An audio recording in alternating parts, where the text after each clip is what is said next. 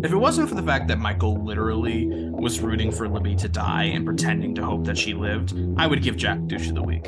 I still want to give Jack douche of the week because, like, okay, Michael killed Ana Lucia and Libby. right, and I totally get that. But the thing is, douche of the week isn't for a murderer.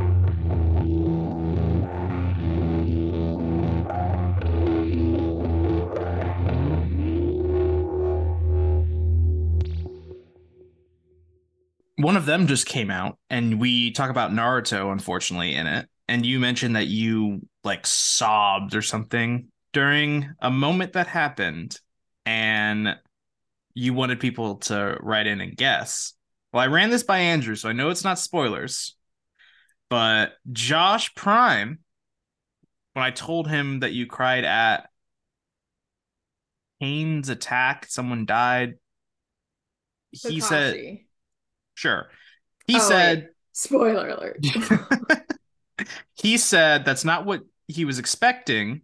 He thought it would involve something with a Shuma Asuma, or start to the J. Jiraiya. Yeah. Then he said, actual important stuff. Never mind. Lauren is gonna Lauren. Okay. All right. Okay. Well, first of all, screw you. Well, he did immediately say I didn't mean that as an insult.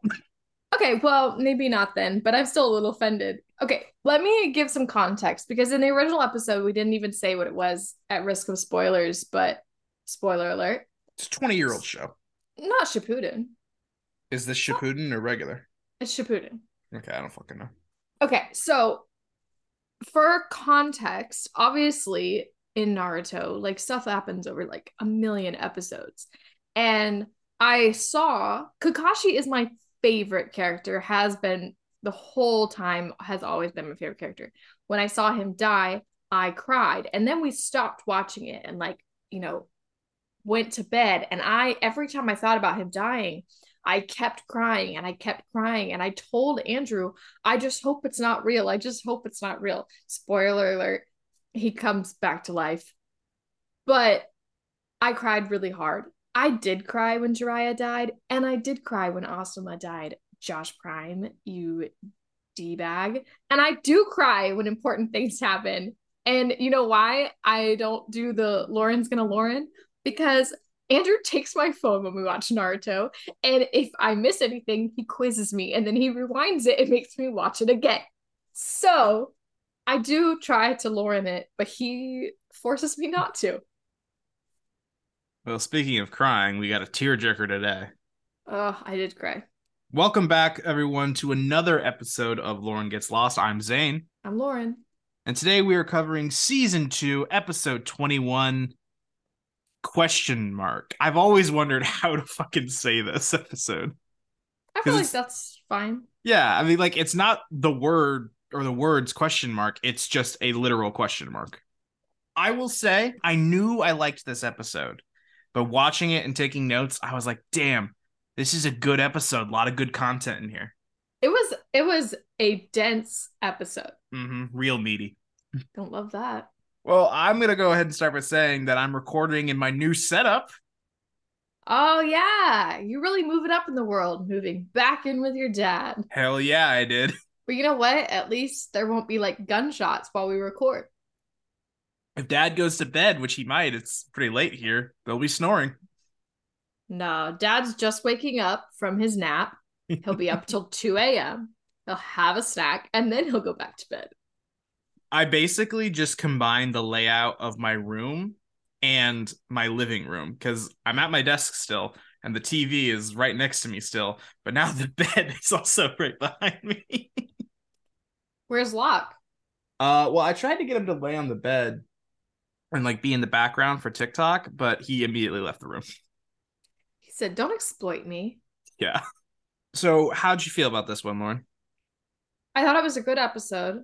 It was pretty intense. I have a lot of thoughts, and I'm hoping I don't forget my thoughts because typically I watch like right before we record, but you were taking forever today. I, So, Look, I got a lot going on. I don't know if you can see. what's going on in that back corner over there, but it's just a pile of clothes and picture frames. Moving has been a disaster. I also am like in my second week of my new job, and Kate is really worried about money. So I got a lot going on. Well, that's what my room looks like, and I've lived here for 3 years. I got my desk set up and I love it compared to how it was set up when I originally lived here and also my old apartment. So I was very proud of that, but it also took me like an hour to do. Really, unpacking is like the worst part. I fucking hated packing, but like unpacking is even worse because at least packing, you can just fucking throw it in a box. Like, who cares? Now I got to figure out where everything goes now. I love unpacking. I love figuring out where everything goes. Yeah. Well, hit me with that synopsis, Lauren. Prompted by a dream, Echo helps Locke find the question mark. I'm not gonna lie, I was concerned that you were gonna be let down that this was an Echo episode after everything that happened last week. I thought maybe you would immediately want to know what Michael was up to, or just more A team action. I thought it had a good enough balance. When I originally started the episode and remembered it was an Echo episode, I was like, oh my gosh, is this going to be one of those things where a huge thing happened last week and now they're going to give us a totally different plot and not even address that? Are we not even going to get to see inside the hatch and see the fallout? But I'm glad we got both. I like that they're building the whole suspense of the Michael thing. I think that's good. Yeah. Well, I've got some quick bits. This episode was directed by Darren Serafian, who was best known for his work on Hell on Wheels and House MD. House MD is a fantastic show, and I really like this episode, so it makes sense. This was Michelle Rodriguez's final appearance as a series regular on the show. This was originally a quick bit for last week, but upon further review, I decided to move it to this one. The reason Libby was thrown in as the second victim was because the writers were unsure of where to go with her on-island storyline. They felt so bad they wrote her off that they helped her get a role on the 2006 pilot My Ex-Life, which was going to be on CBS, but the pilot did not get picked up. I think the writing off of Libby is one of the worst things this show did. We're going to get more into it during our coverage of the season 2 finale when producer Kate is on, because she has strong opinions. But just know that I have never been happy with the way the Libby situation was treated. I guess I get it, but why kill her? Like, there are people on this island that just don't really matter. Like, why can't she just be there and be a love interest to Hurley? And maybe it's important that Hurley's not happy on the island going forward. I don't really know. Because they needed shock value for this moment, because no one liked Donna. That's crazy to me. It's so fucking stupid. It's so stupid. Like, I normally just defend this show for whatever, like bad writing, bad acting. When you get mad about the crossbolt placement on Henry Gale, I'll defend the show. This is one of those few moments that I'm like, there is no defense. This is just fucking stupid. And I understand, oh, we don't know what to do with her island storyline, I guess, but like, so you're telling me that the whole she was in the hospital with Hurley, that's it, that's done, we're done with that storyline? I will say that they had plans to get Libby involved in flashbacks. They had all these ideas, but when they wrote her off, they couldn't do those ideas anymore because the actress booked new roles. That's disappointing to me. Why not just keep her as a C character on the island and incorporate her into Hurley's backstory, if that was a story? Because honestly, for me, they built it up like it was going to be a story. I'm very disappointed in that not going anywhere. Yeah, we'll definitely revisit this because I know Kate's going to want to share her opinions. But yeah, it just fucking sucks. Speaking of things that suck, Michael shot himself in the same place Sawyer was shot in when he tried to save Walt on the raft. And lastly, this is a long one, but it is interesting. After the scene where Locke and Echo watch the orientation video for the Pearl Station, A gag commercial was included in the next actual commercial break when the show was originally airing. This commercial sings the praises of the Hanso Foundation, which sharp-eyed viewers would recognize as being the copyright holders from the Dharma Initiative tape. This commercial included a website and a toll-free phone number at the end. The website was www.subliminal.com, and the phone number was 1877-HANDS.org.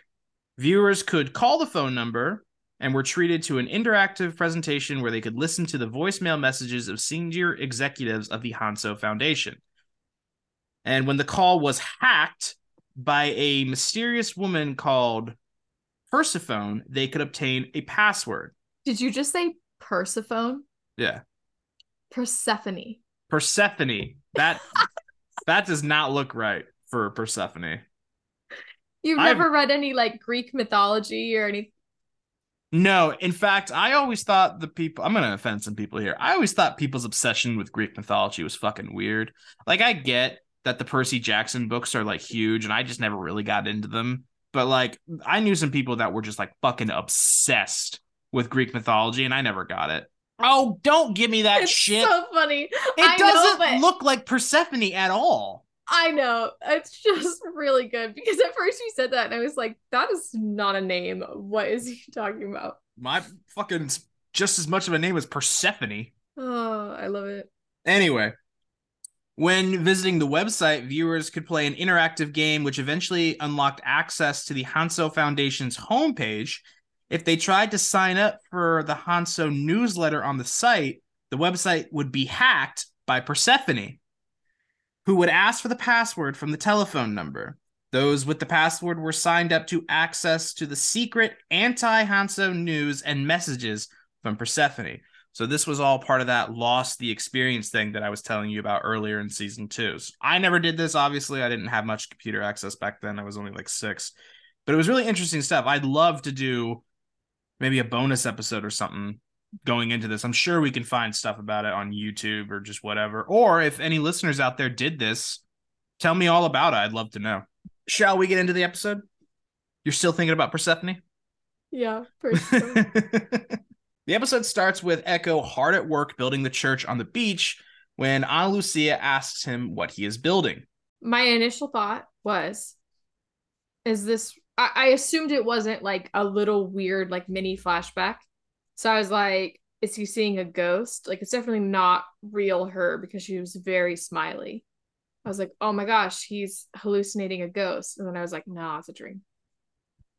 The way she stood reminded me of Jesus.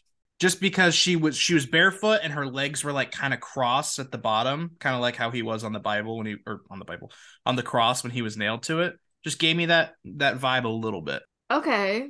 I don't agree, but that's fine. Okay. You don't agree that it reminded me of Jesus? Yes. Well, it reminded me. It's okay. We can agree to disagree about that. Echo says hello and tells her that he is building a church. She asks why, and he says that he was told to, and he thinks he was told in a dream. Ana asks if it was like the dream he's having now, which confuses Echo, but suddenly Ana has a bullet in her chest and blood coming out of her mouth, and she says that he needs to help John. Then we see images of both his time on and off the island, and Echo is at the Swan Hatch, where Yemi sits at the computer. Yemi says hello, and Echo immediately asks for forgiveness and tells him that he was right about everything. Yemi stops him and tells him that the work being done at the hatch is more important than anything, and it is in danger. He tells him that he needs to help John because he has lost his way, and he needs to get John to take him to the question mark. When the alarm starts going off, the clock is spinning with red and black question marks, similar to those hieroglyphics we saw earlier, and Yemi types in the code, which is all question marks. Yemi tells him that John will not want to show him the way, but he must go. Then the hatch starts to shake and there's a low hum as Yemi warns him there will be many distractions, but he must ignore them. What's done is done. Lastly, Yemi tells Echo to bring the axe. Then Echo awakes from his dream and Charlie asks him what is wrong. Echo looks at his cross before grabbing the axe and saying he needs to find Locke. What was your reaction to this dream? It was very intense. I don't really know if I had, a super. I mean, there was a lot going on there. Yeah, I don't know. Like, I literally in my notes I wrote, "Wow, what a dream." Locke, Kate, Sawyer, and Jack are making their way back to the Swan when they all argue about who is dumb and who is to blame for Anna slipping the gun. Eventually, Jack just tells Sawyer to go back to the beach, and Kate tells them to stop. Michael falls out of the hatch with a bullet in his shoulder and tells them that Henry shot him and left. He says he was sleeping and he heard shots, and then there was this guy. And Jack tries to get him inside, and then Echo appears to help. What was your reaction to Michael's story here? Well, I think it was a pretty basic reaction of dirty fucking liar. So obviously, Michael's cover wasn't really explored at all. People were just kind of in shock in this episode. Did you think he was going to have any issues, questions were going to get asked or anything in this episode? No, I didn't think they'd suspect him at all. Sawyer and Kate find Ana Lucia dead on the couch and Libby laying on the floor. Locke looks at Henry's empty cell, and Michael is sat down at the table when Kate confirms Anna is gone. But then Libby coughs up blood and she starts crying. Michael has a very worried look on his face as Jack gets to work. And I was very careful with my wording last week, saying that Anna was dead and Libby wasn't, because I didn't want you to think she wasn't going to pull through in this episode. Did you think she was because I never said she was dead, or did you just think she was a goner? No, I thought she was a goner because when I was thinking about, oh, Libby's going to live, I wasn't even thinking about the Michael factor of it all, that she could say that it's him. It's like this typical thing, so many shows have done it, where like there's one survivor who could tell the truth of what happened, and the whole time they tease that they could tell the truth, and they rarely do. And I'm making up that statistic of rarely. But I feel like you always want them to. She says Michael. That means nothing to them. So I did not think she was going to live, but they obviously, it was just like a little bit of a tension thing for Michael. Yeah. Also, Hurley got a chance to say goodbye. More on that later. Echo lays Anna to rest in the armory and blesses her as he says a prayer. Locke watches this whole thing, but meanwhile, Libby is struggling and is in shock as Jack and Kate try to keep pressure on her wound. Kate asks if Jack can do anything, and he just needs a minute. Michael asks how she is, and Jack says he's doing what he can, and then asks how long ago this happened. Michael says about 30 minutes, and Jack immediately wants to follow the trail. Sawyer tells him that Henry has a gun and he's not afraid to use it, and Jack argues that he shot 3 of them. Sawyer then asks him who's going to take care of Libby while he hunts Henry down, so Echo volunteers to go after Henry and asks for Locke's help. Jack tells them if they see anything, come back and they will make a plan together. And Echo approaches John with the axe and tells him to go. And he has like this little creepy smile that kind of bothered me, but Jack, come the fuck on, dude. Dude, thank you. I'm so glad that you did it before me, because it's going to be another episode of me being so annoyed by Jack. Just one thing after another of him being so Jack. I know. Stop. Does he ever grow? Does he ever stop being like this? Just say yes, lie to my face. I can't stand him. I hate him. When he gets into like doctor mode is when he's at his worst. And like in the Boone episode, it was like kind of justified because everybody was like freezing and shit. And like initially when Kate was like, is there anything you can do? And he like doesn't answer. And she's like, hello. And he's like, I heard you or whatever. I was like, here we go again. There really wasn't much in this episode, but Jack still was being like a dick. And it wasn't the same as the Boone. He just was like way too much. Well, the thing was, he didn't even want to be a doctor. He wanted to be a little adventurer out in the jungle chasing after Henry. Bruh, she's dying in front of you. Who else do you think can help her? And if he had already determined I can't do anything for her, but he hadn't said that to anybody else, he attended to her for like 5 minutes and then was like, let's go. Well, I mean, yeah, 5 minutes, but there's really not much you can do for a gut shot. I understand that, but I just feel like know your role. This is your role right now. Be a doctor. Be a doctor, be a leader, Be there for your people after a tragedy like this. Maybe fucking bury them. And also, when has chasing after the others ever fucking worked? They never leave a trail. They never come back with what they wanted, and they always get their asses kicked. He just always makes decisions very hot-headed. He doesn't think them through. He's just like, we gotta build an army. We're gonna chase Henry. All this stuff. And I'm like, dude, it's not gonna work. And I get emotions are high. He's pissed. He's angry. But he just gets worked up at the wrong people. Like going toe to toe with Sawyer with the whole like getting in his face with the he shot 3 of our people. It's like, yeah, Sawyer is one of those people. Why are you not the ones that got shot, but one of your people? Why are you yelling at him? Because he yells at everybody. But I do think it's interesting that they go through this entire episode without asking the questions of how did this happen? Like they're like, oh, he shot 3 people. He was locked in a room. They never ask Michael, how did he get the gun? How did he, who opened the door? I think the assumption is because they were all on their way back knowing that Anna stole Sawyer's gun and Henry attacked her, that she tried to kill him and he somehow got the gun. Now they need to remember that he was fucking tied to the floor. That is a great point. So, couple things. One, I just remembered that Michael initially said, I was asleep. Yeah. And I woke up to all this chaos. So I guess they just assume he doesn't know. I'm curious to know if when Locke returns, will he be like, Henry was tied up. How would he have done this? Now, because they don't know, she said, untie yourself. You know, I don't know if they would make all those connections. So I'm curious to know if they start questioning it more. If they look at the rope, they'll see that it was cut through and they might just put 2 and 2 together. I think their brains are naturally just going to go to he cut himself loose, Anna cut him something. They're not going to immediately be like, Michael turned on us. Yeah, I don't think that they would assume that. I'm just curious if he will ever be under any suspicion. Or like, okay, what's the end game for Michael?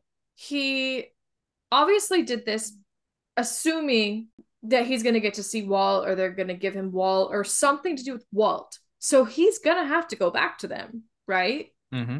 So what's he going to do? Just be like, bye? Or is he going to sneak off again?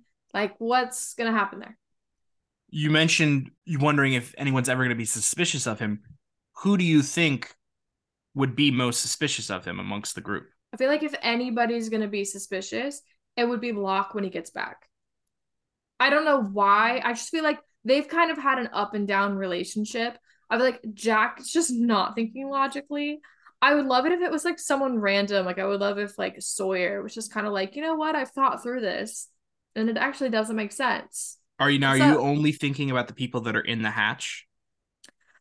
Honestly, I guess like if Saeed ever, blessed me with his appearance in an episode, he might be able to kind of think about it and be like, as much as he has his own issues with Anna, like he might be able to be like, she would not make that same mistake twice. How is she going to put herself in that position again? Mm-hmm. Also, she's on the couch. Exactly. She's dead on the couch. That doesn't make any fucking sense. So I'm hoping somebody can look at this scene and go, no, these are 2 girls that were caught off guard. And Michael's the only one living to tell the tale. And 2 girls who have survived being attacked by the others for 48 days. You would think they would be more careful. Ana Lucia is not going to make that same mistake twice in one day or 2 days or whatever that time period was. Absolutely not. I just hope somebody's smart enough to see it. We get our first flashback as Echo takes confession, but he is actually speaking with someone who's helping him with fake papers. They speak in a dark corridor as Echo pays him, and then this man offers to hook Echo up with some work with his friends in LA. What is this person called? The Monsignor? Monsignor? I don't know. I don't remember. They never say his name. I don't even know what that means. I've heard it. I don't know what it means. The Monsignor approaches, and Echo, who's posing as Father Tundi, tells him that this man is helping him with his trip to the States. Then the Monsignor tells him that he's going to have to postpone his trip. They have a miracle. We learn a girl fell into a river and drowned. She was dead until the next day, and then she woke up. The girl's mother tells Echo that this is a miracle and a confirmation of faith. Echo asks where the girl is, and the mother says that she is with her father. Echo asks what he thinks, but again the woman says that the world needs to know. The Monsignor tells her an investigation must happen and Echo will start. In private, Echo tells him that he does not believe this was a miracle, but the Monsignor tells him that this is why he chose him. Briefly, what did you think of this flashback story as a whole? I was very confused as to why it was relevant and where it was going until we saw a special little someone and then the very end flashback scene. And I was like, okay, it makes sense. But yeah, up until then, I was like, what is the point? Also, it made me think, did you hear recently about the alleged miracle that happened in like Maryland or some shit? No. Recently. Please hold while I Google. Possible Connecticut. I remember Andrew told me about it, and when he told me what the miracle was, I was like, how would they ever prove that? Oh, okay, this is what it was.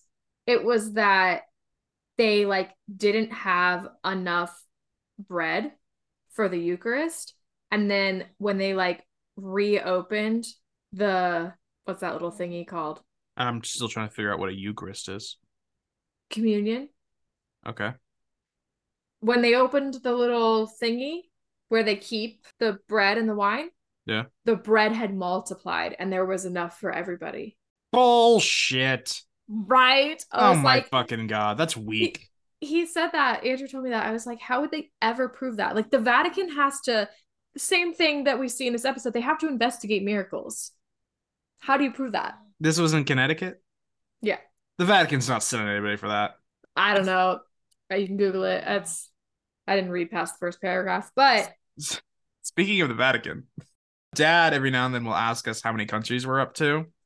And he was just like, wouldn't it be cool if you got at least one listener in every country? Now, the Vatican might be hard.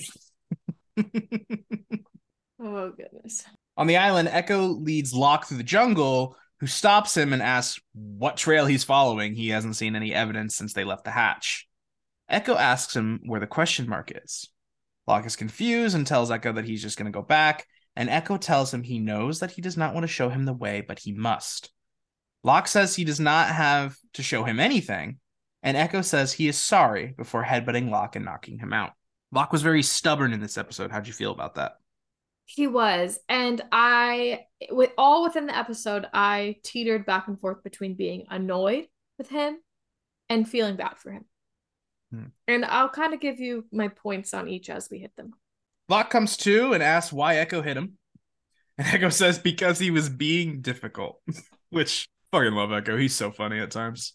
I also forgot to say that Echo gets this look in his eye right before he's about to knock you out with his skull. Mm-hmm.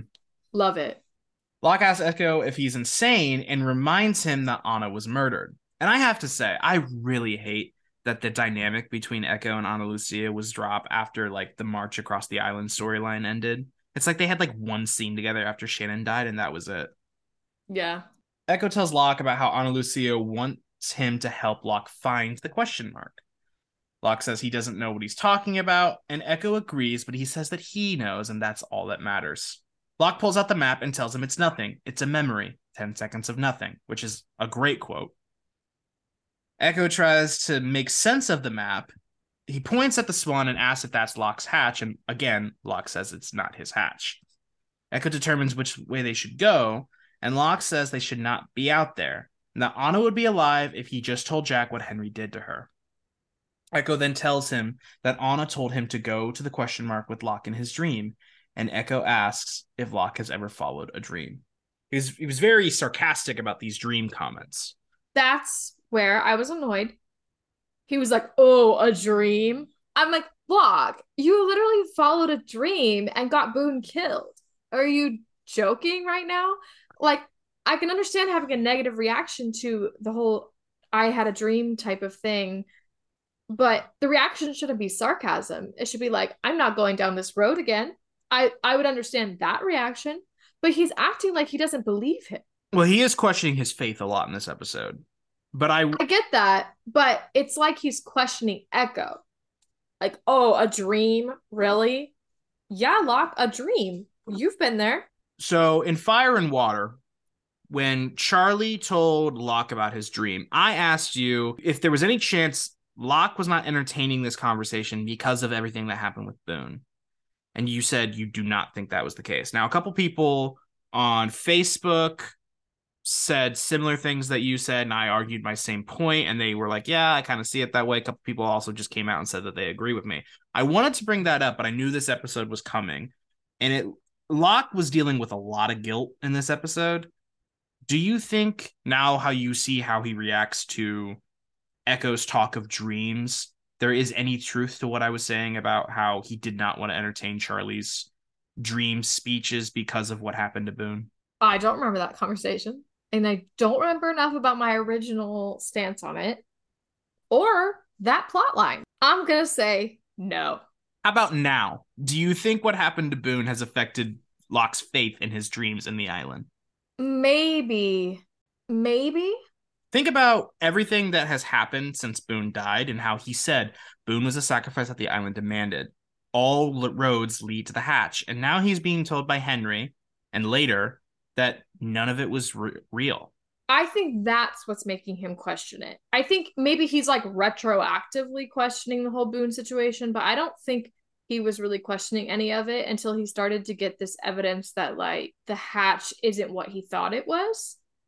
And I don't know, maybe I'm reading into it a little bit too much, but I feel like when he saw that map when the lockdown happened, that could have even been something that kind of planted a seed of doubt in his mind. Like whoever was in this hatch before me was also questioning things, looking like I don't really know. I think I might just be spouting bullshit now, but to answer your question, what was your question? You answered it. But let's you lost me there. I lost myself. Lauren, did you get lost? Oh my god. That was embarrassing. Let's dive into something that you said a little bit more. Do you have an answer in your mind? Where did that map come from? We know Desmond was there. We know Kelvin was there. Could have been someone before them. I would have no way of guessing. I have no idea. I would assume, because I'm still under the impression until I get more evidence, I'm going to say that what Desmond told us was true, that he really did was on a race around the world and he ended up there. Like, stop laughing. Other people have just ended up on this island. So why can't he just end up there? It's the race around the world part that makes me laugh. It just sounds so funny. Okay, anyway, I feel like he wouldn't have enough knowledge about the other bases to have made that map. He was there for 3 years, though. I get that. I feel like my best guess would be because Kelvin had a partner who died, right? Mm-hmm. I think my best guess would be Kelvin's partner died and he realized no one was coming for him. And that's when he started to do all of this because he was kind of, yeah, I'm going to go Kelvin did it. The invisible ink is interesting because if you're doing it, if you're alone, but Kelvin he doesn't know that he's being watched. It could just be that he's paranoid. How does he have invisible ink though? You can make it. Yeah, with urine. Ew. There might be other ways to make it. I wouldn't just base that one episode of The Office on the knowledge of making invisible ink. I didn't get that from The Office, but maybe I did like subliminally. I don't know why I know you can use urine, but well, anyway, Dwight does a whole thing about it. Continue. In the next flashback, Echo interviews the coroner / undertaker, and the man says that the girl was in the water for 2 hours. Echo asks if he has any experience in this cause of death, and he says he's an undertaker. This makes Echo give him a questioning look, and the man says that he is qualified to be a coroner. He went to medical school. Echo asks when he learned that the girl was not dead, and it was during the autopsy. Now, when I first watched this, it scared the shit out of me, but I feel like this has been done a couple times. I remember a lot of CSI episodes where they like start the Y incision and then the guy just like wakes up or whatever. For real? Yeah. I've never seen that. My question, and I can't believe this isn't something that I've thought of like prior to this episode. You watched this show for the first time being so young. Mm-hmm. Did you know what an autopsy was at that age? I was watching CSI at this point too, so yeah. Okay, that's interesting. Like, do you ever, like, as you rewatched it, were there things that you were like, oh, that's what they're alluding to, or Oh, oh, that's what all the happened? time. All the time. Sawyer's like nicknames and references for one, but like there's so many times where I just like didn't realize what was going on. Like all the sex stuff I just flew over my head. Yeah, I just now thought about that you were 6, 5 years old Yeah. when this started. Yeah, like the whole thing with Jin and Sun and like who's the father, all Greek to Oh me. yeah. I was like, Yeah.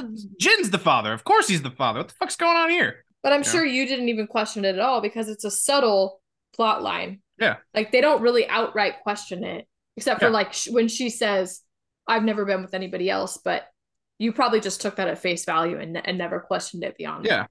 Also, you don't even know how babies were made at that point, so Yeah. I was just like, probably you were like, okay. okay, And then like, we talk about how Rose and Bernard wasn't a big deal and Saeed and Shannon wasn't a big deal. Well, it wasn't a fucking big deal to me because I was 6 and this was me learning that people were in couples. yeah, because you didn't have any 6 years old. You definitely didn't have any like racism in you. Now you've got loads. Nope. Just Nope. kidding. I'm sorry. But yeah, I mean, I feel like I understood the storyline for the most part, which I toot my horn a little bit. This is a confusing show to watch it as a kid and like understand what's going on. But yeah, there was a lot of shit that I was like, no fucking idea what we're talking about. Well, it's just like not to bring up Naruto again, but this is a children's show. Naruto is like for kids. And I watch it sometimes and I'm like, for children? There's stuff that confuses me. There's stuff that goes over my head. And there's also some pretty like complex themes. That's Have all you I'll say. have you watched Avatar: The Last Airbender? Like the remake or like what we watched as kids. Well, we watched as kids. Yeah, together with you. Great show. If you want to fucking watch that and like talk about that on the podcast, I would easily talk about that before Naruto. That's a fucking great show. I'm not, it's just like Naruto is really relevant to me right now. So I have to bring it up occasionally. Anyway, the coroner pulls out a recording and plays it. He's talking his way through the autopsy and flirting with his assistant over a dead body. Yeah, yeah, it's fucking gross. Wait, what? He like says that the room smells of like a lovely scent of lavender or something like that, and he's like referencing his assistant, and she's like, "Oh, stop it!" And there's like little flirty banter, and I'm like, "There's a dead kid in front of you." I did not even hear that. And I had subtitles on. Oh, so you're watching it with subtitles now? I literally told you last week. It's because we got to a place in Naruto Shippuden when it's not dubbed. We have to watch with subtitles, and I'm too lazy to turn the subtitles off and on when I switch between shows. So now they're just on.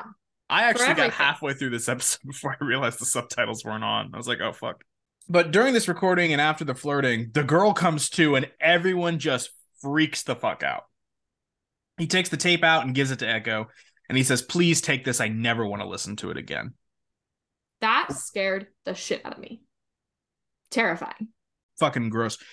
You've always liked saying like blood curdling scream. I've heard you use that a couple times. That was one of them. Yeah, for sure. On the island, Echo is lost and asks if the line on the map is a river. Hawk says it's a wavy line and reminds him that he transcribed the map and he's not even sure if that's what it is. Echo steps on one of the heads of the Virgin Mary statues. They have arrived at the Yellow Beechcraft. Echo asks him if Locke is the one who found the plane, and he says yes. Then he tells him how it was up in the canopy until Boone made it fall, and then he died. A sacrifice the island demanded. Echo asks what he means, and Locke tells him it's nothing. Then he asks what they're doing next, and Echo says they will make camp and await for further instruction. What was your thoughts when they reached this Beechcraft? I was confused. I was like, how is this relevant again? Then later, I was like, I guess it makes sense. He's been, Yemi's coming to him in his dreams. This is where he found Yemi. Like, it makes sense that he would be led back here. But yeah, I didn't really have many thoughts beyond that. Jack is impatiently waiting for Echo and Locke to return, and Kate reminds him that finding the trail in the dark will be difficult. Michael asks about Libby, and Jack says the bleeding has stopped. Kate asks if that is good, and Jack says no. I'm guessing that just means she's bleeding internally now. I actually wasn't sure at all. I was like, why though? I was like, Yeah. in one world it has to be good.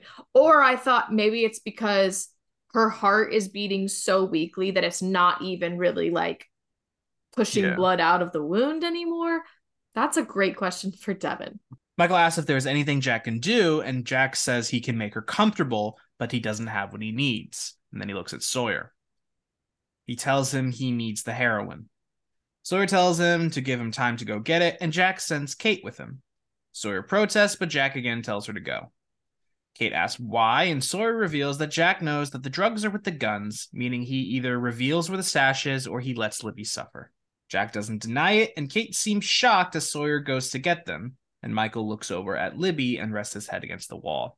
What were your thoughts on Jack using this opportunity to make a move on the guns? I don't know. I wonder if I'm clouded by my hatred for Jack. I didn't like it. I thought it was nasty. Ill-timed, But for sure. ill-timed.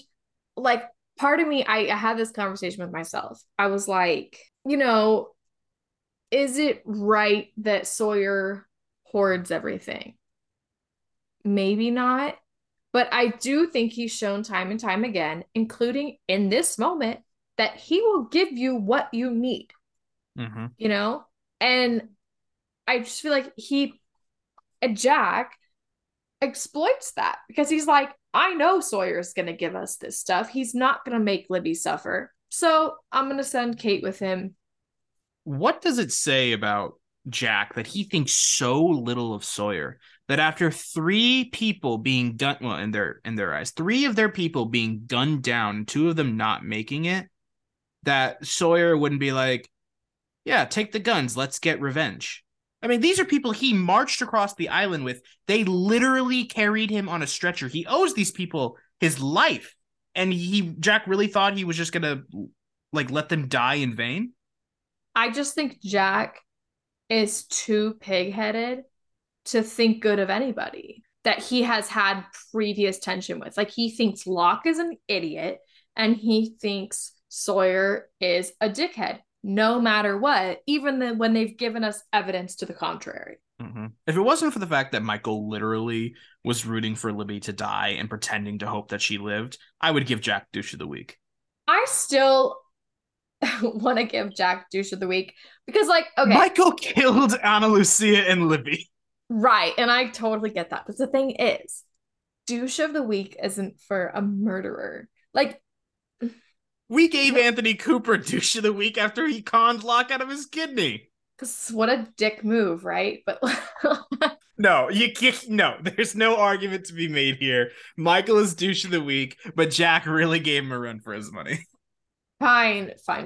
Only because he just stood there with that stupid fucking look on his face. Like, did she say anything? Did she mention me? She mentioned anything about like who shot her? Because it was that guy. And I don't know anything else. Who was that guy again? Also, something that needs to be brought up in the long con when Jack asks why Locke didn't just get rid of the statues, Locke said, well, we could use it as like a way to get rid of pain. And you were like, that's dumb. I was like, yeah, but what if it's like they need to put someone out of their misery? And you were like, that's fucking stupid.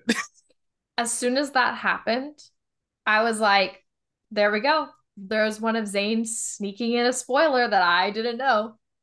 Drink, everybody. Isn't it fun? Not really.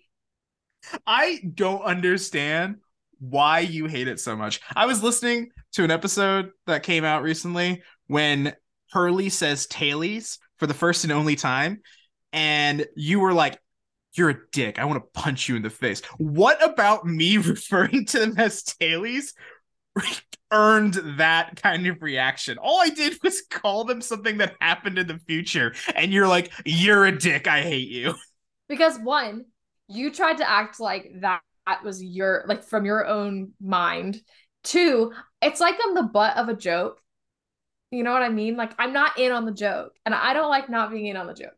Lauren, this whole podcast is you being the joke. No, no, Lauren's gonna Lauren. shut up. On the beach, Kate asks how Anna got Sawyer's gun, and Sawyer tells her that she must have lifted it off of him. Kate asks how, and Sawyer dodges the question. They arrive at his tent, and he tells her to go in first. She questions why they are there when they should be going to the stash, and he asks her if she has to make everything so difficult, which was funny. They go in, and Sawyer reveals that the stash is in his tent under his bed. She comments on it, but Sawyer says that it fooled her. They pack up when Hurley asks if they have seen Libby, and both their hearts break as Kate delivers the news. That was so sad. I actually forgot about that little tidbit of information that Hurley has to find out. He thinks she's going to get blankets. May I remind you that this is the next day, so he thinks Libby stood him up. Ah, that's so much worse. That's so much worse. And the fact that, like, he didn't even go to the hatch to be like, oh, where are you? Because he probably just, like, low self-esteem was just like, she just doesn't want to. That's so hard. Don't love that. Yeah, breaks my heart. Echo tends to the fire as Locke sleeps, and then Yemi appears. Yemi tells him not to wake Locke and to follow him. Yemi climbs the canopy, so Echo uses the axe to climb up. And when he reaches the top, Yemi is in a wheelchair. And he tells John to wake up. Then Echo falls, and Locke awakes from his dream. Fucking weird. I liked the twist that was Locke's dream. Mm-hmm. I thought that was a cool little, like, whoa. Echo realizes that Locke had a dream and asks if a priest was there. He reveals that that was his brother. He tells him that this is why they had to go together. They will be told where to go together. And Locke says he wasn't told anything. It was him, and Echo was the one who climbed the canopy. Echo tells him to wait and begins to climb, and Locke tells him that it was just a dream and it's not safe. I really felt for Locke in this episode. This is one of those episodes where it's obviously centric for one person, but it doubles in character development for the other. Similar to Adrift at the beginning of the season with Michael and Sawyer, this episode was almost just as much about Locke, in my opinion. Just the guilt he feels for Ana Lucia's death, and now he has to relive Boone as well. Yeah, this is where I felt bad for him. He was just so, you could see how guilt-ridden he was when he was trying to tell Echo not to climb. You know, that's how the whole Boone situation happened. So that was hard to watch. I felt for him.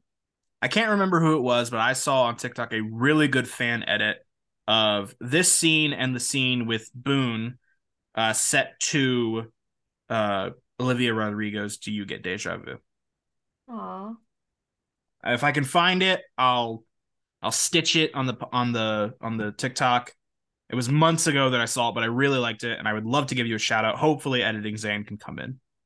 Editing Zane here. It was at freaking.lost on TikTok. Freaking with an X in between the A and K. Go check it out. In the next flashback, Echo arrives at the home of the girl the miracle occurred to, and she just stares at him with really wide eyes. It was kind of creepy. The mother tells him it is not a good time, and her husband comes out. Look familiar? I thought I was going crazy. I was like, I know this guy. I know this guy, and I know this guy relevant to this show. And then I started to freak out. I was like, what if I'm not supposed to know who this guy is and he's important later and this is going to ruin the integrity of Lauren Gets Lost? And then I was like, oh no, he's the psychic. He tells them to go inside, and then he tells Echo that this was not a miracle. Echo says the doctor thought otherwise, and the psychic says that he's covering for his negligence. He explains his daughter fell into the river and her body shut down and went into hypothermia. Echo asks why his wife thinks that this is a miracle, and the psychic says because she is a zealot, and all of this is to spite him because he is a fraud, a con man preying on people as a psychic. He says he meets people desperate for a miracle, but there are none to be had, none in this world.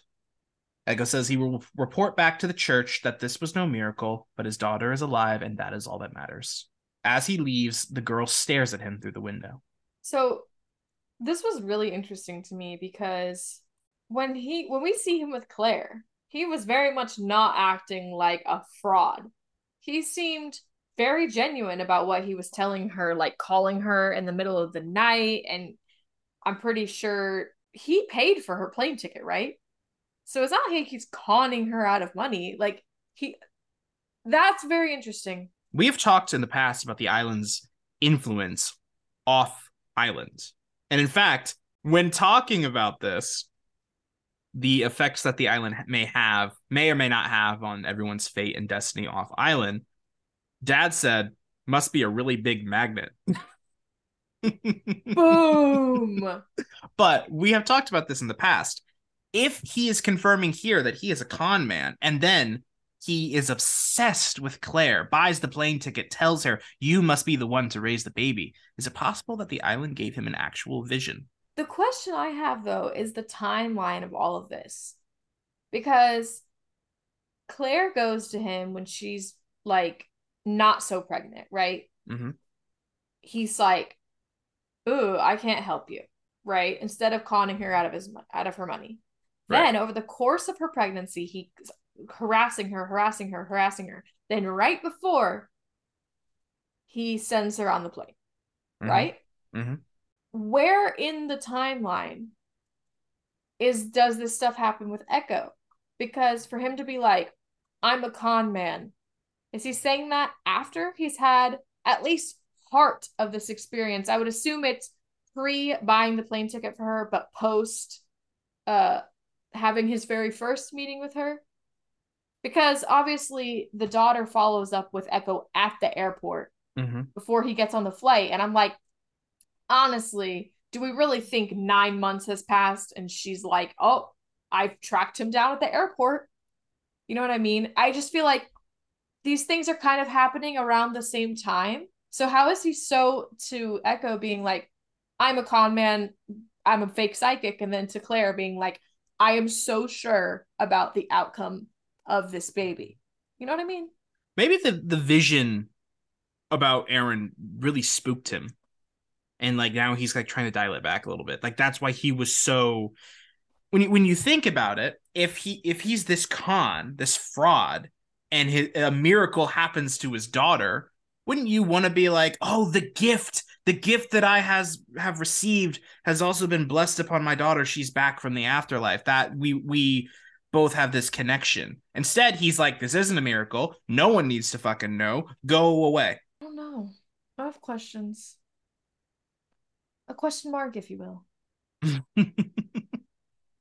That is this episode. That is the reaction after this episode. Just, huh? Yeah. More of a, Echo continues to climb, and Locke tells him to be careful. Echo slips, but he's okay, and when he gets to the top, he does not see anything. Locke calls him, and when he looks down, he sees a question mark in the ground that the Beechcraft fell upon.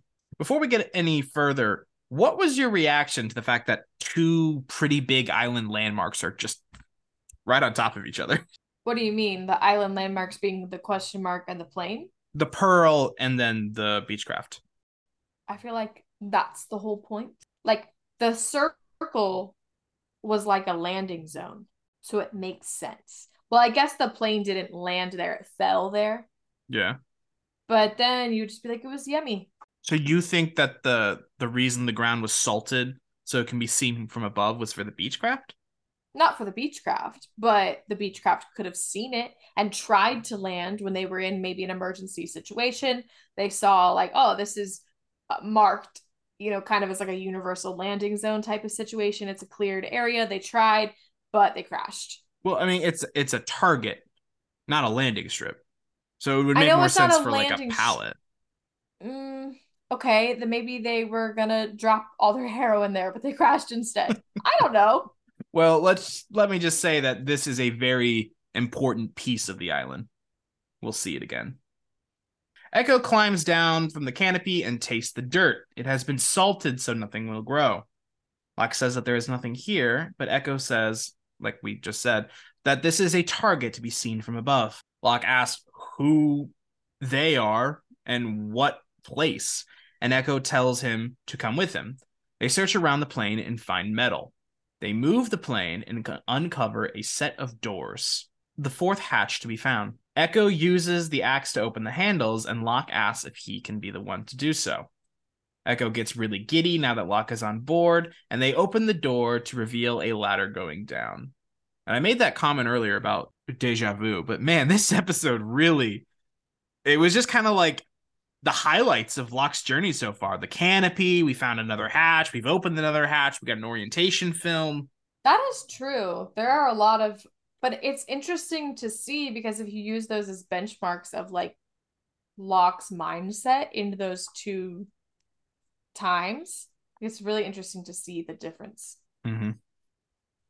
What was your reaction when they opened the door and you saw an actual complete ladder this time and it going straight down? Like, yet again, I wouldn't go down there. At the, I guess I should specify, at the Swan hatch, Jack smashes open a statue and he gets the heroin. I like this scene because it's very subtle, but Locke says earlier in Long Con, you want to break 7 Virgin Mary statues or however many it was. I'm superstitious. Jack just smashes it open, no problem. Man of science, man of faith. Mm. Sawyer watches Jack do all this as Kate and Michael look at Libby. Then Hurley tells Michael how they were going to have their first date. And then he says he's glad Michael is okay. That pissed me off so much. Okay, fine. I wholeheartely agree with Douche of the Week now. That made me so mad. How can you just sit there and not? I guess it really, if he really is doing all this for Walt, it really makes you wonder, like, how far are you willing to go for your kid? Are you willing to murder 2 people? Not just 2 people, 2 friends. 2 friends. Someone that, like, helped you. Now, Ana Lucia did throw him in a pit. Like, I just, it's so icky the way he just sits there. I know he probably feels bad, but he obviously doesn't feel that bad. It's one of those situations where you feel bad, but if you confess now, it was all for naught. Yeah, you can't. He needed to have come back immediately and been like, this is what I'm supposed to be doing, but I'm not going to do it. Or they could have done like a sting operation where he gets Henry free, but then they like, wait, you know what I mean? Mm-hmm. I'm just saying, I hate it. And I need more information, but I hate it.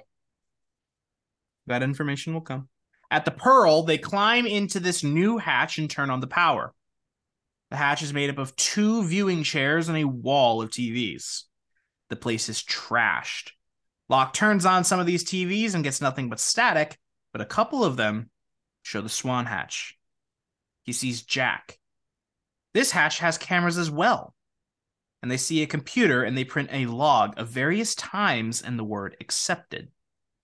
Echo finds a stack of empty notebooks. Locke puts his map into a pneumatic tube and it gets sucked away. And then Echo finds an orientation film. Station 5, The Pearl. Lauren, did you notice something about the doctor who introduces himself? He was wearing a turtleneck?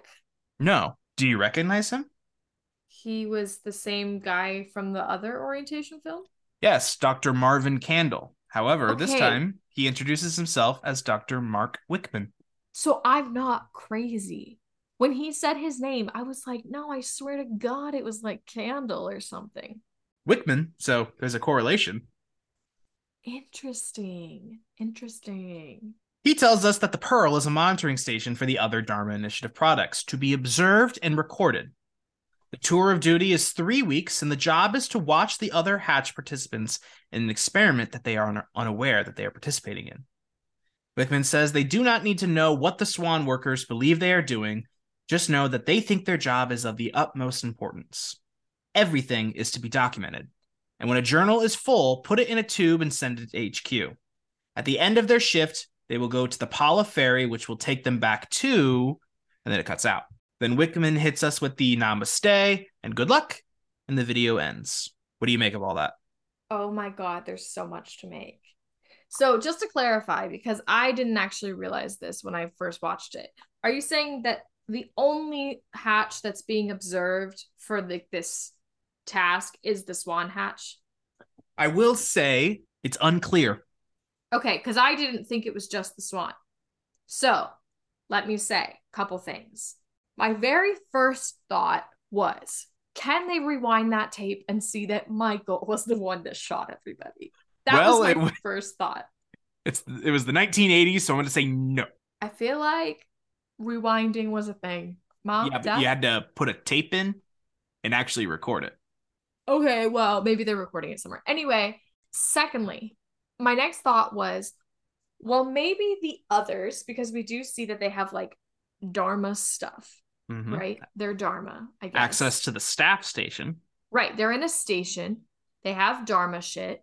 What if everything that they're doing is like just one of these, like basically a social experiment is what they're describing in this orientation video. And these like, it doesn't, what they are doing, they think is very important. And you're just going to observe them. But they think that, it's important, whatever. So what if all this other shit is just, they think that what they're doing is like saving the world. They have to get the good people and they feel justified in taking pregnant women and stealing children and doing all this stuff because it's all this big social experiment science cult. Like I've said before, that was my second thought. My third thought is basically what Locke thought. So you're telling me that pressing the button is literally nothing. It's just an experiment to see what people will do when they're told to press a button but not given a reason to do so. Before we go any further, we asked once upon a time, how do the others know that Michael is alone in the hatch? Do you think they were utilizing the Pearl Station? They could have. Or that feed could be going somewhere else, maybe. A different hatch. I mean, did the plane fall on top of the hatch before they could see Michael in there or after?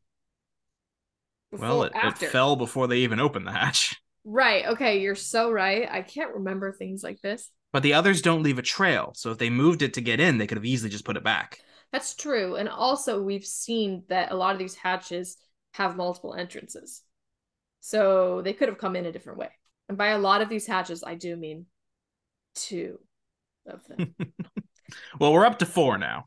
Yeah, but I don't know if that one small one had multiple entrances. The Arrow? Yeah. Yeah, I don't think the Arrow or the Pearl have a second entrance. Well, anyway, that's interesting. It's all interesting. And I have another thought. We'll get there. Lastly, where do you think this Pala ferry is supposed to take them?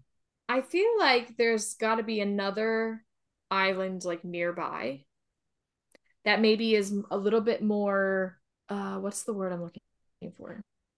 Habitable? Yes, along those lines. I'm looking for the word like not civilized, like more developed. I'm thinking like maybe there's an island nearby that's more developed where there's kind of like a larger base where the higher up people are, where maybe they've got supplies and they bring people in and out and stuff like that. So like the DeGroots or Alvar Hanso? Maybe. I mean, they're probably like in New York in their penthouse, just going to galas and shit. Last thing, I know I said before last thing, but why does this doctor keep changing his name? Not a clue. I guess like just for like, okay, what if they talk to each other? They can be like, well, Dr. Candle said. They can be like, well, Dr. Wickman said. I have no idea. It's weird. So let's get into what Locke thinks about all this. Mm-hmm. Echo asks if he wants to watch that again, and Locke says he's seen enough.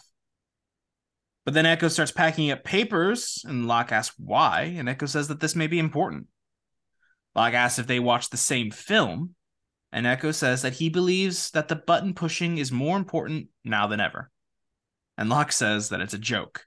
They are rats in a maze with no cheese.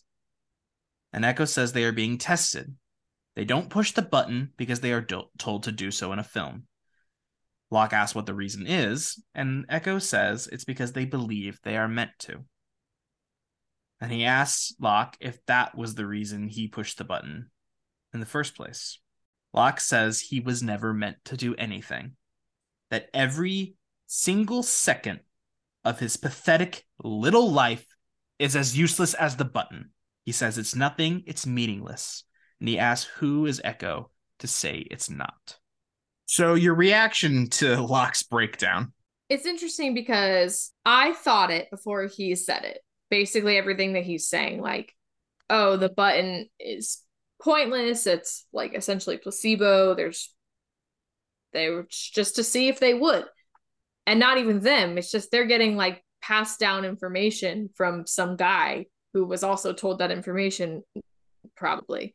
So, but then when I saw Locke's reaction, I felt sad because it was just like, he believed in this so wholeheartedly. He thought there was a greater purpose, and now he believes that it's all for naught. And I am very heavily agreeing with him. I don't really see. I mean, I guess Echo just has the guidance of his dream. Mm-hmm. So I guess I can see where he's coming from. But the dream wasn't that specific. The thing is Yemi in the dream is saying the work in the hatch, Locke's work, is very important. But the thing was, at the time, what Locke was working on was trying to find this question mark, like trying to depict that. Mm-hmm. So I thought, oh, the importance is that they're finding the question mark, that they find this Pearl station. That's the important part. But Echo takes it as, oh no, the button is important. Yeah. So I feel like the show thus far doesn't make me question Echo. Like, he's pretty on point, but I'm kind of like, are you interpreting this correctly? Am I just misinterpreting it? I really don't feel like it's so straightforward that what Yemi meant in the dream was that the button pushing is what's important. I feel like there's something bigger that's important. Well, like you said, there's a camera in the Pearl. And it seems like the others have a lot of access to these Dharma stations. It could lead to something there. Yeah, I just feel like the discovery of the Pearl is huge. That's a big discovery. Pushing the button, I am like very much go ahead and mark it down. I'm like, button, not real. Not real. Still a magnet. There's still a magnet somewhere. You just don't think that magnet is related to the hatch. I'm not sure how the magnet plays in. There's a magnet, don't worry. So here's something I didn't really think about, and I didn't prep any questions for. While everything's happening at the Swan, Libby's dying, they're waiting. A couple hours are going by. That button's getting pressed, maybe not. I would assume they were still pressing it. Like, obviously, the first time that they don't press the button is probably going to be like a plot point. Also, at the very end, it starts to do. So that the end of it is like, what's going to be the future of the button? Are we going to keep pushing the button? Obviously, Echo is like, I'm going to keep pressing it. Yeah. Which, like, fine. I probably would still press it just in case. Mm-hmm. Even though you're locking it in, button's not real. At this point in time, I'm saying button not real, but I would still press it because what if I'm wrong? And it doesn't hurt anything to press the button. It's interesting to me that Locke says, I was never meant to do anything. You still were blessed with the ability to walk after what happened. Right. And he's like the one that has made the most discoveries on this island, like the most progress, I guess, for the island plotline. Like, it brings me back to the question that we addressed in a recent flashback, which was, if there was one character who the show was about, who would it be? And I said Locke, and you were like, oh, we say Jack because we've watched the whole thing. I'm just like, at this point in time, how is it not Locke? It's Locke so much. Locke is everything, and Jack is just the guy yelling at Locke. Mm-hmm. Locke is the driving force in the show right now. He found the beach crab, the swan, the pearl, and he goes into the jungle more than anyone. Yeah, it's just, and I really do feel like it's about his on-island journey. Like, there's a lot about everybody's journey and flashbacks and everything, but I do feel like Locke's on-island journey is the main character plot point, you know? Mm-hmm. So it's just interesting. Do you a Jack-centric show? Do you think that Locke is at this low point because he feels like the bodies are stacking up on him? He blames himself for Anna. He blames himself for Boone. He's being told that the button was for nothing. and now he's just questioning it. Yeah, I do feel like he's just putting a lot of guilt on himself for like decisions he's made, thinking he's doing the right thing. Yeah. Like he covered for Anna. I mean, is what happened his fault? No. But the whole Boone situation, I fully blamed him. I was like, that's your fault. And Yeah. he probably still blames himself for that. And now that he's questioning if all of it was for no reason at all, it's gonna like wrap him with guilt all over again. Because at least back then he was like, it's for a purpose. It's interesting to see the difference between the first time that he was like wholeheartedly, he was like, Boone was a sacrifice the island demanded. And then this episode, he was like, oh yeah, the sacrifice the island demanded. Like almost like making fun of himself, but in a really like dark way. Mm-hmm. I'm getting the vibe you really liked this episode. This was a very good episode. Like it was a thinker. Mm-hmm. We get a flashback where Echo checks in at the airport and the girl is waiting for him. And I just want to say this actress knocked it out of the park in this scene. Yeah, because she was creepy as hell. Yeah. She says that she knows her father doesn't want her to speak to Echo, and Echo will think that she is crazy, but she promised to deliver a message. Yemi says he was a good priest, and Echo is just rocked to his core. He tells her speaking of his dead brother is not a joke, and she needs to be very careful. She says that she saw Yemi while she was in between places, and that he said Echo would come see her. He said even though Echo was pretending, he was a good man. He wanted Echo to know that he will see him soon, and even though he does not have faith in himself, he has faith in him. Echo asks who told her to say this, if her father put her up to this, why she is doing this to him, what does she want? But then Libby interrupts, asking if everything is okay. The girl says Yemi has faith in him, and one day he will believe her, and she leaves. Very, very interesting. So the question I have is, do you believe her? Yes. Do you think this was the island? God? Just fate? It's just Yemi. You think Yemi? Yemi is all powerful. I don't know. The thing about this show is in the world of Lost, there is a higher power. Is that higher power the island? Is the higher power a god? That the island is like its giant magnet of power. I don't know. It's just, I don't know how it all works together. Because obviously the very intense effects we see on the island do seem to reach beyond, specifically in Australia. But would I say it's God? I don't know. I'll tell you now, it's not God. Well, I didn't. You said it as an option. I know, but I hated that I asked it. It's not God. All religions are equal in this show. But when I say God, I'm not talking about the Christian God. Like when I said a God, a higher power. Yes. Yeah. You know. So this one is more of a where do you fall? Do you think she truly was between worlds or between places, as she's put it?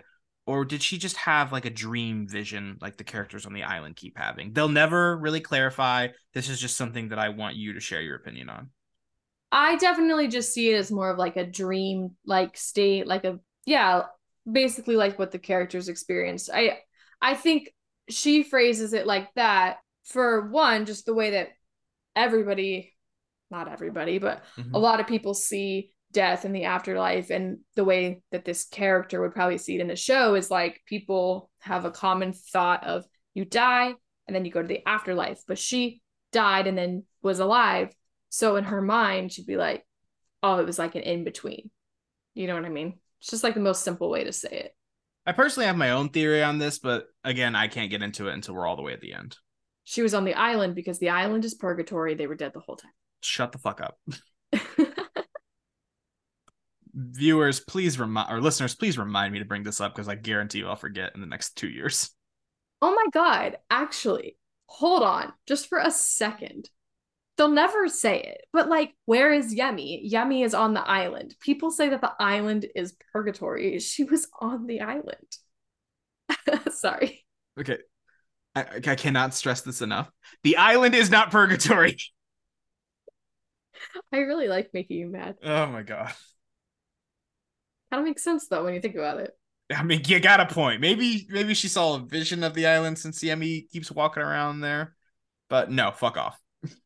Okay. The island is not purgatory. They are not dead. You know who's dead? I'll tell you who's dead. Boone, Shannon, Libby, Ana Lucia, Scott. Or is it Scott? Yeah, because they've passed on. Fuck off. Just fuck off. In the Pearl Station, Echo tells Locke about Yemi and how he died, how he ended up on the plane, and how both of their planes came to this island. The plane that hid the Pearl. He tells him how he took the cross back since the day he first took a man's life. He asks Locke how he can say this is meaningless. He says the work being done in the hatch is more important than anything, and if Locke will not continue to push the button, he will. And then he grabs his things and leaves. I loved this scene because Locke is in such like a broody little mood. Nope, that's not the word. Broody is not the word I was going for. Is it? Yeah. Brooding is a word that works like this. Like Batman broods all the time. It must have double meaning, because doesn't brooding also mean like you really want like if an animal is brooding, they like want to mate? Maybe. When I think of brooding, I think of Bruce Wayne. Okay, yeah. I gotta look it up to see if I'm crazy. Oh, wait, it's like a thing to do with chickens? What? It's a pattern of behavior of certain egg-laying animals, especially birds, marked by a cessation of egg laying and readiness to sit on it. It's because I, at one point, was on like Chicken Talk for a really long time. How the fuck did you spell that? Brooding? Yeah. Oh, wait, is there two different spellings? Brooding.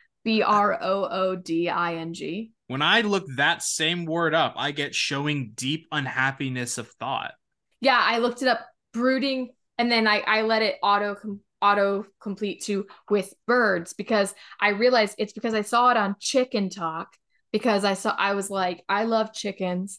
And whenever you go to collect their eggs, when they don't want you to collect the eggs, they'll be like, oh, this hen's really broody. That's why. It's because it's like they want to sit on the eggs and they want to mature them. Okay, I'm You so really sorry. took us down a rabbit hole there. Anyway, Locke was trying. He was in such a broody mood, not that he wanted to sit on his eggs to hatch them, but that he was like, whatever, I don't believe in any of this shit anymore. And it's so funny because 20 days ago, Locke, or like just found the hatch Locke, would have jizzed all over that story. That story is crazy. And it's like you can almost see him being shocked by it, but being like, no, I'm going to stay in my grumpy mood. And I liked that. It's crazy that you were right that it's been 20 days. Was I right? You basically are like spot on. We're going to get almost an exact number in the season 2 finale of what day it is. That's awesome.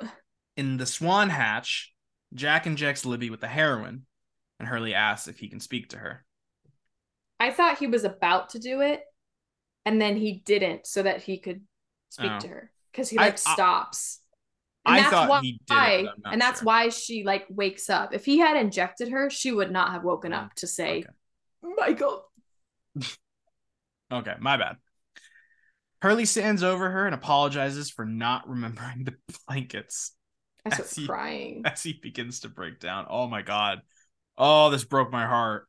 Because it's his guilt that made me cry. That it's such a small thing. I forgot the blankets. But also, she would have just accepted a picnic with no blankets and not been a nitpicky, naggy woman. I'm joking, guys. I'm fucking joking. Wow, that's rooted in misogyny. I am a misogynist. Hater first, feminist second. A wise girl once said that. But this part, I started crying. It was a lot. There is just guilt to be thrown around. These survivors are just like, I fucking blame myself for this. Sawyer lost the gun. Hurley forgot the blankets. Locke covered for Anna. But the only real fucker who should be feeling the blame is Michael. And I'm sure he's got plenty too.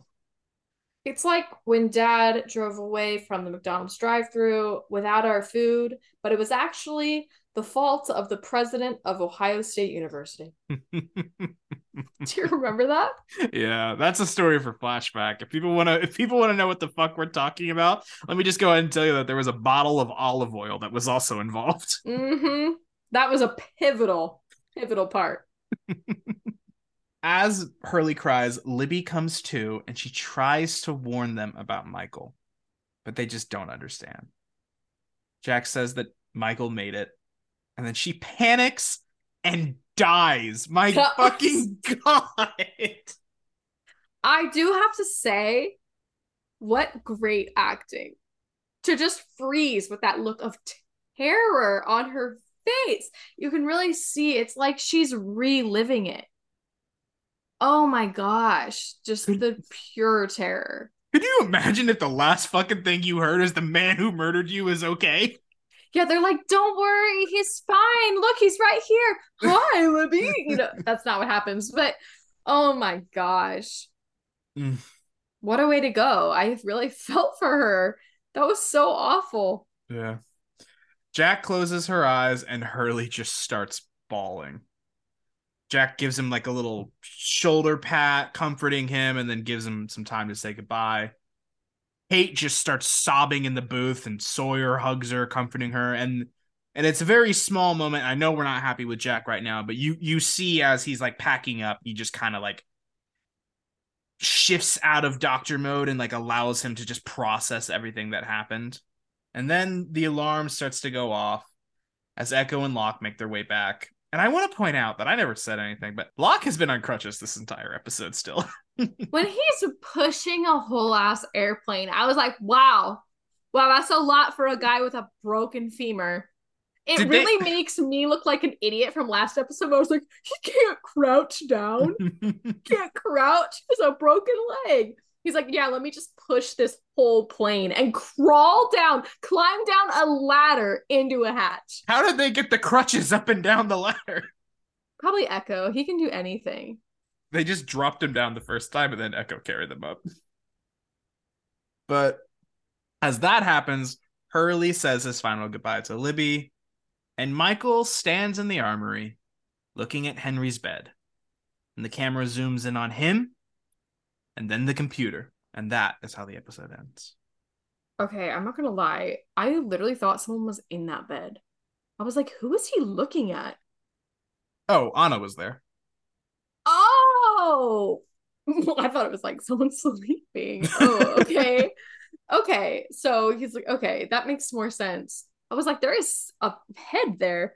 Yeah, so what a doozy.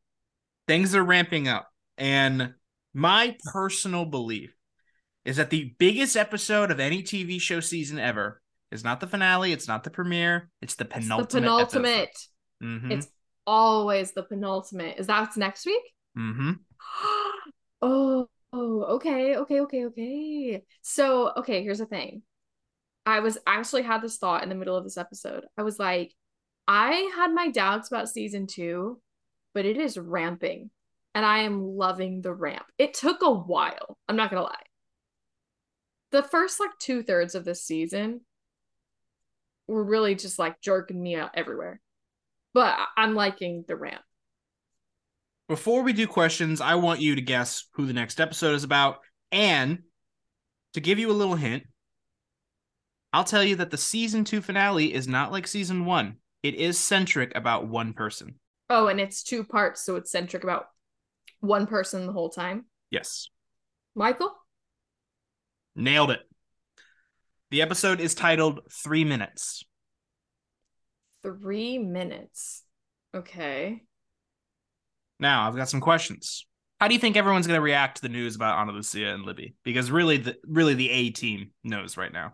I don't really know. I mean, obviously, like the background people, we probably won't even get their reaction. The only other person there's really to tell is like Saeed. But you got Saeed, you got Sun and Jin. Claire might have a reaction, especially because Libby helped her with the therapy shit and like the I think of those people you said, Bernard. oh, he's gonna be sad. He's gonna be very upset. The rest of them are gonna be scared of the others. And Saeed is gonna be like, something smells fishy. I'm just hoping for that. I'm hoping for that so much because I need my man to come through. He's been really distant in our relationship lately. So I need him to come through for me.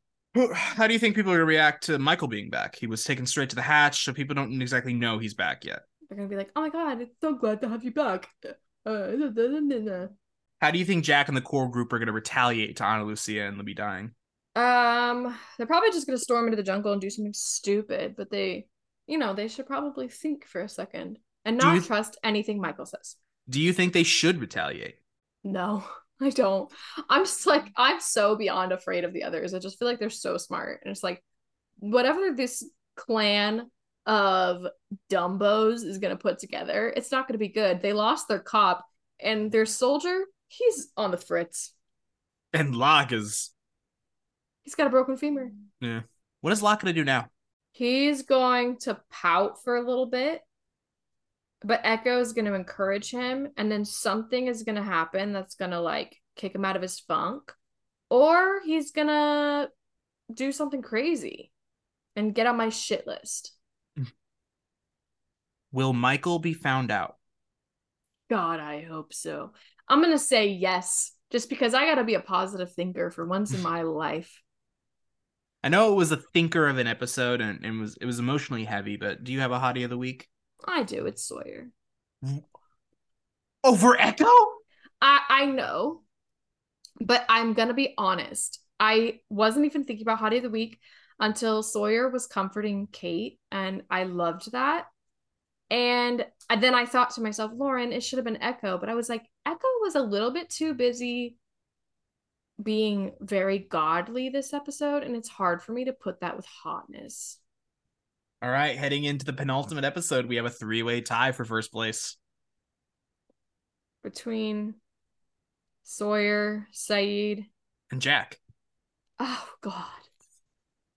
Okay. I have to work really hard to not let it be Jack. You got 3 opportunities. You could just give it 1 to each of them. Tie for 3. No, I have 2 opportunities. Oh, you're saying the penultimate episode before the 2-part finale. Yeah. I was looking at the 2-part finale being 2 episodes, so I thought we were starting the finale, but it aired together. Did the finale? It aired together in one night, but we're gonna split it into 2. Damn. So when I watch it on Hulu, will it be 2 episodes or 1? Okay. Just like how season 1 was 3. Yeah, but that was 3, so sometimes they'll just air a long episode. Okay. The only finale that you will watch in one is when we get to the series finale, because Hulu has part 1 and part 2, and then they have the uncut version, which I prefer because there are some great scenes that they leave out if you watch just part 1 and part 2. I know this is like 2 years away, but I do feel like we should arrange to be together to watch the series finale. Oh, absolutely. I'll take time off and fly out to California if I have to. Yeah, that'd be better. I'm busy that day, so. Fuck off. Okay, so like I said, penultimate episode, a lot of stuff usually happens. So before we get there, I want you to lock in what you think is going to happen before season 2 comes to a close. And then at the end of next week, we'll do some predictions for the finale. Okay. Wait, I'm so confused. I'm not making finale predictions. I'm just saying, like, what do you think is going to happen before season 2 comes to an end, whether it's in the finale or in next week? I think we're going to find out the truth behind Henry Gale's identity. Like his name is not Henry Gale. So maybe we'll find out who he actually is, maybe a little about his place within the others. Because I think there's going to be a confrontation with the others. I do think that they're going to question Michael one way or another. I'd like to say Sayid leads that charge. I feel like the button isn't going to get pressed. They're going to let it go.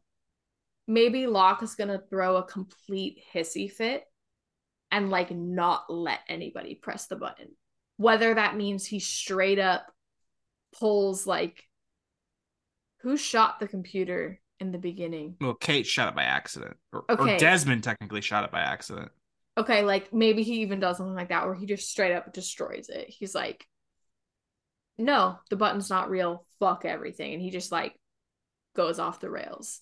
So we just had some deaths. And if we're going based off of like last season, Boone died and he died like a little bit before the finale. So I don't think anybody else is going to die. I think those are our deaths.